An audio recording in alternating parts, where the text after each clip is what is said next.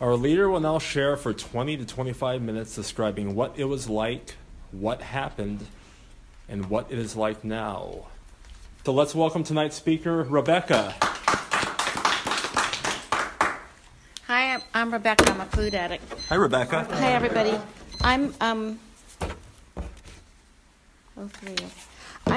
This was one of those days when you realize at the end of the day it would have been good if you'd stayed in bed all day. I don't usually have days like that, but it just was one of those days when things just didn't quite go right, and you just keep moving on. And I kept thinking, I come from Hayward. Why did I say I would speak in San Francisco, at an area I've never been, that I hate driving in San Francisco, and it's not Bartable, and it's dark, and, it's like, because when they asked me, I do service. I mean, if I don't have a reason to say no, I say yes. So that's why I'm here, and of course, can't back out. And then the other day I had a flat tire, and so I had to get my tire fixed today, because, anyway, it was one of those days. So the reason I'm going into that is because I've never lost my pictures before. However, I have lost my pictures. I didn't lose them. They were supposed to be in the same place as they always are, but they weren't. So I kind of grabbed some pictures as I came out the door. So you'll just have to put them in whatever order you think they need to go in. So obviously this is a young one. This I pass around because if any of what you struggle with higher power, this is my higher power. This is my higher power, this woman. She was my mother was married twice. This was my grandmother from that marriage. And the person beside her is my mother, and that was on their wedding day. They didn't stay married, but this woman is my higher power. So if you struggle with higher power, pick your own. So that's the youngest one.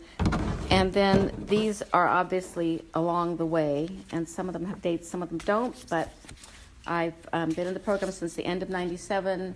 I released 80 pounds by the end of 98. I've kept off about 72 pounds. So it'll be 20 years next year, and next week will be 20 years since I've been in the program. Okay, so I'm going to pass these along.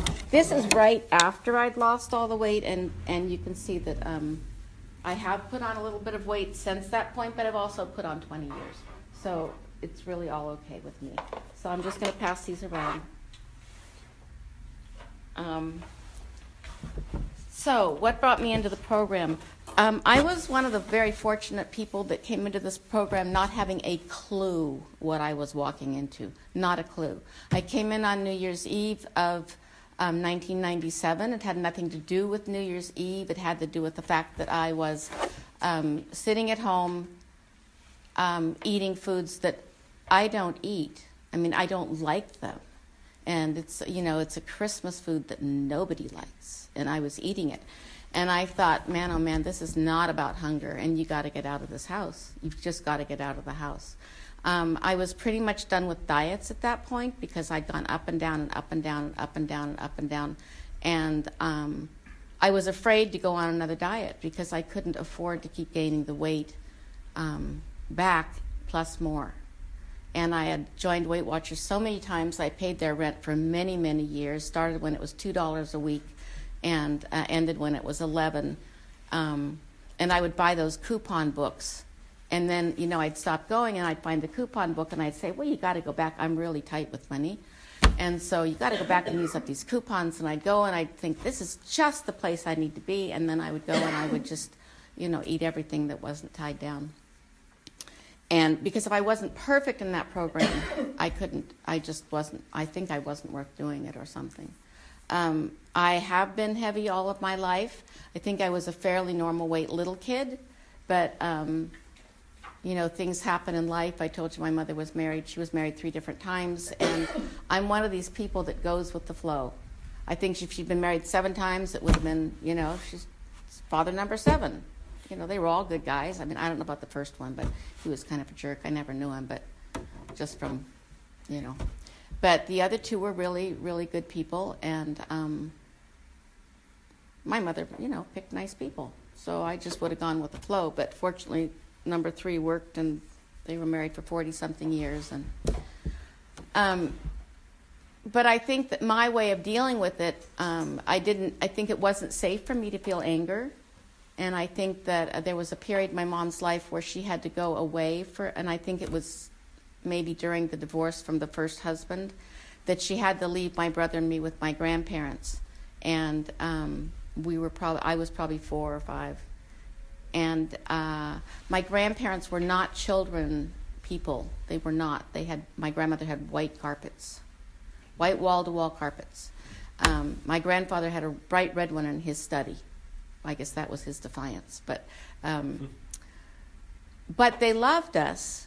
But I have no doubt that my mother said as she left, "You be very good. Be very good." And I was. I was really good. And I think that what's left from that is or else. Or else what? Or else will somebody else leave me? And I asked her a lot of years later, 40, 50 years later, "How long did you go away for?" And she said, "I can't really remember. It wasn't very long. It was probably, 3 or 4 months." Well, when you're 4 years old, 3 or 4 months is a very, very long time, I think. And there's really no end in sight. And then I asked my grandmother how long, and she said, "I don't know. I think it was, it wasn't all that long. It was probably 6 or 8 months." And so when you're 4, again, it's what does that mean? And what does it mean if I'm not very, very good? And then what happens? So I think I used the tool of eating to make me feel safer. I also got praised for finishing all of my food. My grandmother was an army nurse in the war, and I had a saying that I made up, which was "eat it and like it and don't complain." And when I cleaned my plate, that was a very good thing. And so I think I got a lot of rewards for that kind of thing. And I did not make waves. I did not make waves. So I think all of that kind of rolls into some kind of I've got to soothe myself some way. And for me, it was food. So I continued that sort of all through my teen years, and it was hard when I was a little kid. It was very short, and I was called Germ at school, and I was very round. And years later, I saw the class picture from whatever, 1st, 2nd, or 3rd grade, and I loved those those taffeta petticoats. So there was this gigantic, tiny little girl at the end with her big petticoat, and I went, oh my God, that's me. So I don't think I ever really I thought my problem with food was I liked it more than other people. And there was something in I'm going to eat it all. I'm going to make sure I get my part of it. And I don't remember ever being particularly restricted, but I can remember probably like 12 years old, us having some kind of a meat for dinner, and which we didn't always have. We didn't have a lot of money. And my just eating as much as I could get, just eating it and being afraid that I wasn't going to have, more. And later on getting sick to my stomach, and my mother just being appalled at the amount of meat that came out of my stomach. And I remember that to this day, how embarrassing that was when she said, "Oh my God, do you know how much?" It's like, oh, Jesus. I didn't expect anyone to see it that way. And so somewhere around, I think it was before I got married, and I got married very young, I met a very nice, charming man who had gorgeous legs. And he played soccer. I met him at a soccer game. And he wanted to get married. And, we did date a little bit, but not very long. And then he moved in, and then he wanted to get married. And I was 20. And what he really wanted was his green card. And I'm a pretty easy person to get along with. And I think he saw that. I think he was quite the opportunist. We did get married. It was a secret marriage because he wanted it just to be between him and me. And we had a formal date out there, too. But keeping that secret from my mother was a horrible, awful thing to do. I just felt terrible because she and I had a really close relationship, and so it led to my keeping this awful secret for, well, until she actually found out. A friend of hers told her. A friend of hers knew about it and told her. But I felt guilty, and I never was able to bring it up all the years of my adulthood, that I felt sorry. And I mean, I wanted to make amends, but I was so embarrassed. And so,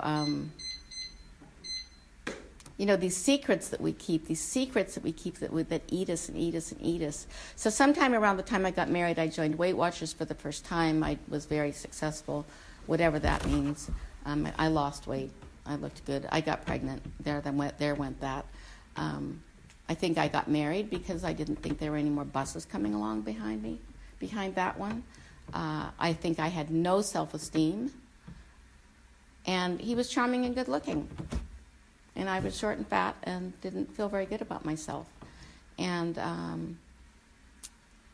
so you would think that the marriage would not last 25 years, but the marriage did last 25 years.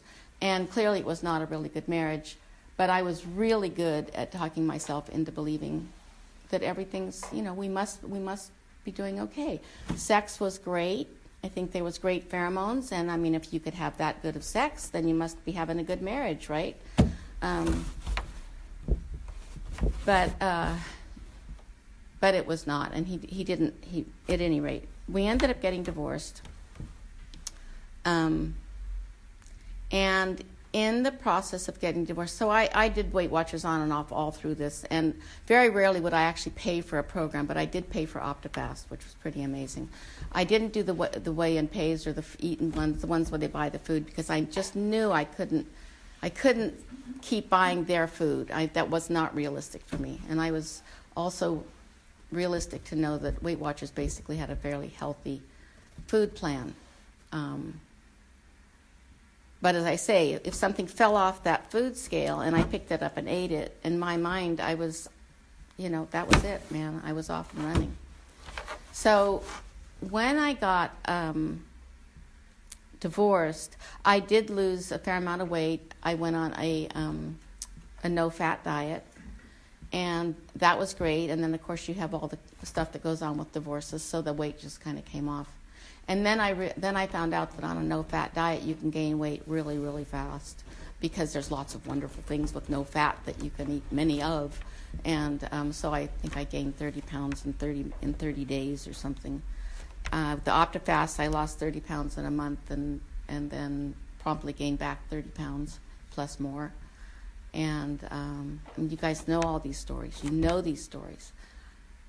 And I'm a food addict, but I didn't know anything about food addiction. I just didn't know. So I went to a divorce recovery program that was through the Catholic Church. It's not through the Catholic Church, but a nun started this program. It was called Newly Alone. And I was looking for some kind of a support group. And so when I found that it was sort of connected with the Catholic Church, I went, don't think I can do that. I have just formal religions. I just see too many things of people saying but not doing, and so I just can't connect with that. But then I thought, well, go and take what you need. You need a support group, go to the support group. So I went, and it actually was a really, really good thing. We met every Sunday night for 8 weeks, and I had a place to go. I had people that I could talk to. It was peer guidance and a wonderful support group. The week that we talked about God, I just sort of let it come in and go in and go out. And then that was wonderful. And then I went on with my life, and it was really, really good. And then 2 years passed, and I'd been divorced now for several years, a couple of years, and really felt like I'd made good progress. And something happened with my ex-husband that just really, really upset me, and I felt like I was back at square one and very angry. And I met somebody at the farmer's market, and she said, have you gone to starting over with a beginning experience, which was a retreat weekend that followed this Newly Alone thing. And it was for when you got over the initial anger and the initial grief and all of this. and we're ready to move on. And I said, nah, but it's held at a Catholic retreat center, and it's Catholic, and I'm not interested. And she said, I really think you ought to go. And so I saw her in the couple of weeks after that at the farmer's market. She said, so did you sign up? And I went, not for me. So she said, I really think you ought to go.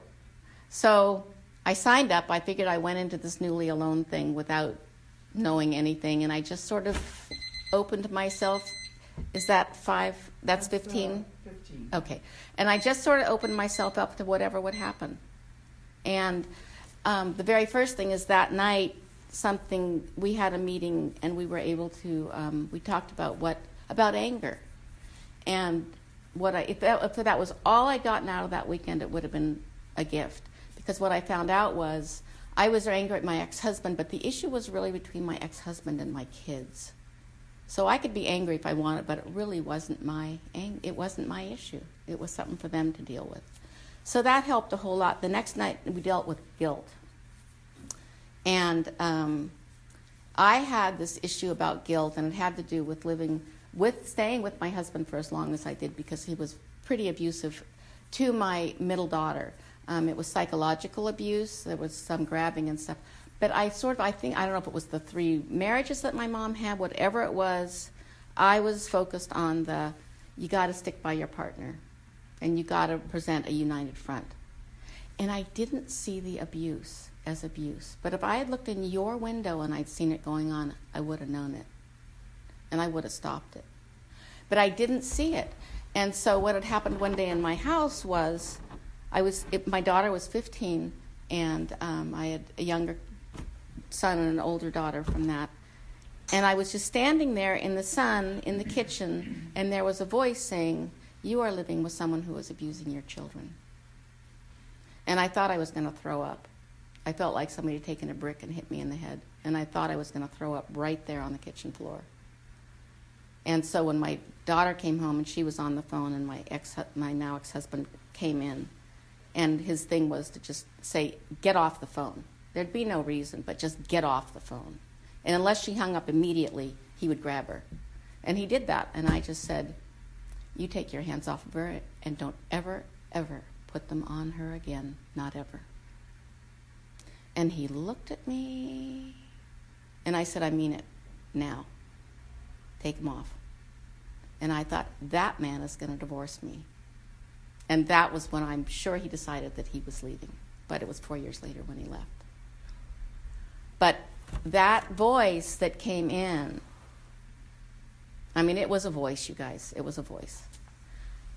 So at any rate, we had 4 more years, and then I'm going to this newly alone, beginning experience thing, and we're doing guilt. And that was my big guilt, was staying in this family with this man who was abusing my kids, and I had that one in particular. And I couldn't even speak of it. I had done everything I could. I had prayed. I had, talked to counselors as much as I could because I would cry. I talked to my kids, everything. I taught Lamaze. I talked about, if you don't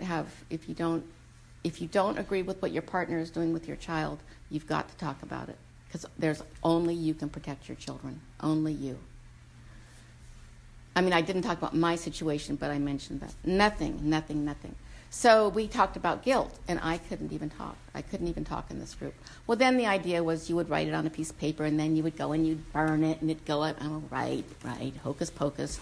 And then we went into the chapel, and the people were able to go up and talk to a priest, and like confession, or they had some lay ministers. And remember, I don't believe in formalized religion, and this going up there and saying 19 Hail Marys didn't mean a thing to me. And then they had these lay people that were just on kneelers, and they were to represent a woman, a man, and the church in your life. And you could go up and telepathically communicate with these people. So I sat there for however long it was. It may have been a half an hour. It may have been longer. I don't know. Just angry, pissed off, flashing neon purple heathen on my forehead, all these Catholics going up there and getting forgiven. I just was angry as could be. And so I finally thought, oh, what the hell? And I just got up and I went to the person that was the female that was kneeling. And I just said from the bottom of my heart, I can't do this. I cannot do this alone. This guilt is going to kill me. It will kill me. Someone has got to help me. I can't do it. And it was like someone took a bag of boulders off my back. And I sat down a different person. And I hadn't a clue what had happened. But I was a different person. Without a doubt. The next day I was able to talk about the whole experience. I was able to write about it. There were no tears. I've got 5 more, right? Okay. And I couldn't tell you for anything what had happened. And that was in October of 97. At that meeting, at that retreat, about 2 weeks later, somebody called me and said, we got along pretty well at the retreat. How about if we get together and, go out to dinner or something? And I said, oh, that sounds like fun. So we went out, and she said, I'm going to eat everything that's not nailed down, because tomorrow I'm starting a program. Oh, diet, good, I'm ready. What is it called? Oh, it's OA. And I said, oh, yeah, well, it's okay. I said, over the years, I'd gone to 2 or 3 OA meetings, and I just had not found what I needed, and I didn't know what I was looking for. But what I saw was a lot of heavy women sitting around talking about their problems. And there was nothing there that grabbed me. So I never continued with any of those meetings. I think I went to one year and one another year and maybe another one. And so I said, nah. So she said, no, this is different. She said, actually I belong to HOW, which we have a food plan. But she said it's like having a tiger in your life and taking it out and walking it 3 times a day and putting it back. And she said, it's different. So she gave me a list. I said, I'm really not interested. She gave me a list of meetings, and I stuck it under a stack of, crap in the kitchen. And then this New Year's Eve, when I could not stop eating, I thought, where do you go? It's New Year's Eve. I don't have any plans. Where am I going? And I thought, AA has meetings on New Year's Eve. I wonder if this group has meetings on New Year's Eve. So I found the list, and there was a Wednesday night meeting, and I called the contact person, and I said, is there a meeting tonight? And she said, is it Wednesday? And I said, yeah, but it's New Year's Eve. And she said, is it Wednesday? And I said, yeah, it's Wednesday. Well, then we're having a meeting. Okay. So she says, come to. So I went to the meeting. And I went there to have a place to put my butt so I would not eat. That's what I went there for. I didn't go there for a diet. I didn't go there to do anything other than find a safe place where I could not eat for an hour. And I think that because I went in without that expectation, I was open to hearing, and I'm powerless over this substance. And I went, Jesus Christ, I'm an addict. I am an addict. And then it was, and I'm power, and there's a power greater than myself. And I thought, I don't know what the hell happened to me last October, but something took that away. And I can turn my will and my life over to that power. And I said, that's what I did with the guilt. That is what I did with the guilt. I don't know what happened. I don't know how it happened. But I had to get to the point where I knew it was going to kill me. I knew it was going to kill me. And I was willing to do anything. And they said, if you want what we have, do what we do. And and I realized that room was full of recovery. And that was what I hadn't seen in those particular meetings. This is nothing about HOW and OA or any of that. It was what I had not seen in the other meetings that I'd attended. I didn't know anything about recovery or addiction in terms of food. And I realized as long as I believe I am an addict, there's a power greater than myself, and I can turn that over to my higher power, I'm going to be okay. So it's been 20 years. It's not that it's been perfect. It has been imperfect. I have been abstinent almost the entire 20 years. I've had a couple of relapses, and some of those relapses were 2 or 3 days along. But I will tell you, I've learned from every single one of them. They were all gifts from my higher power. And these last ones that I had, my abstinence goes back to a year ago September. The last 2 have been wicked in terms of progression. And I don't dare go out there. I don't dare go out there. because I'm doing things that I would never, ever have done before. And I'm just so, so grateful to be in this program. It has saved my life. It saves my sanity. It saves everyone else's sanity around me, because I'm not a nice person if I'm not on this program. So thank you for letting me share. And you see my higher power, so choose your own. And thank you very much. Happy New Year.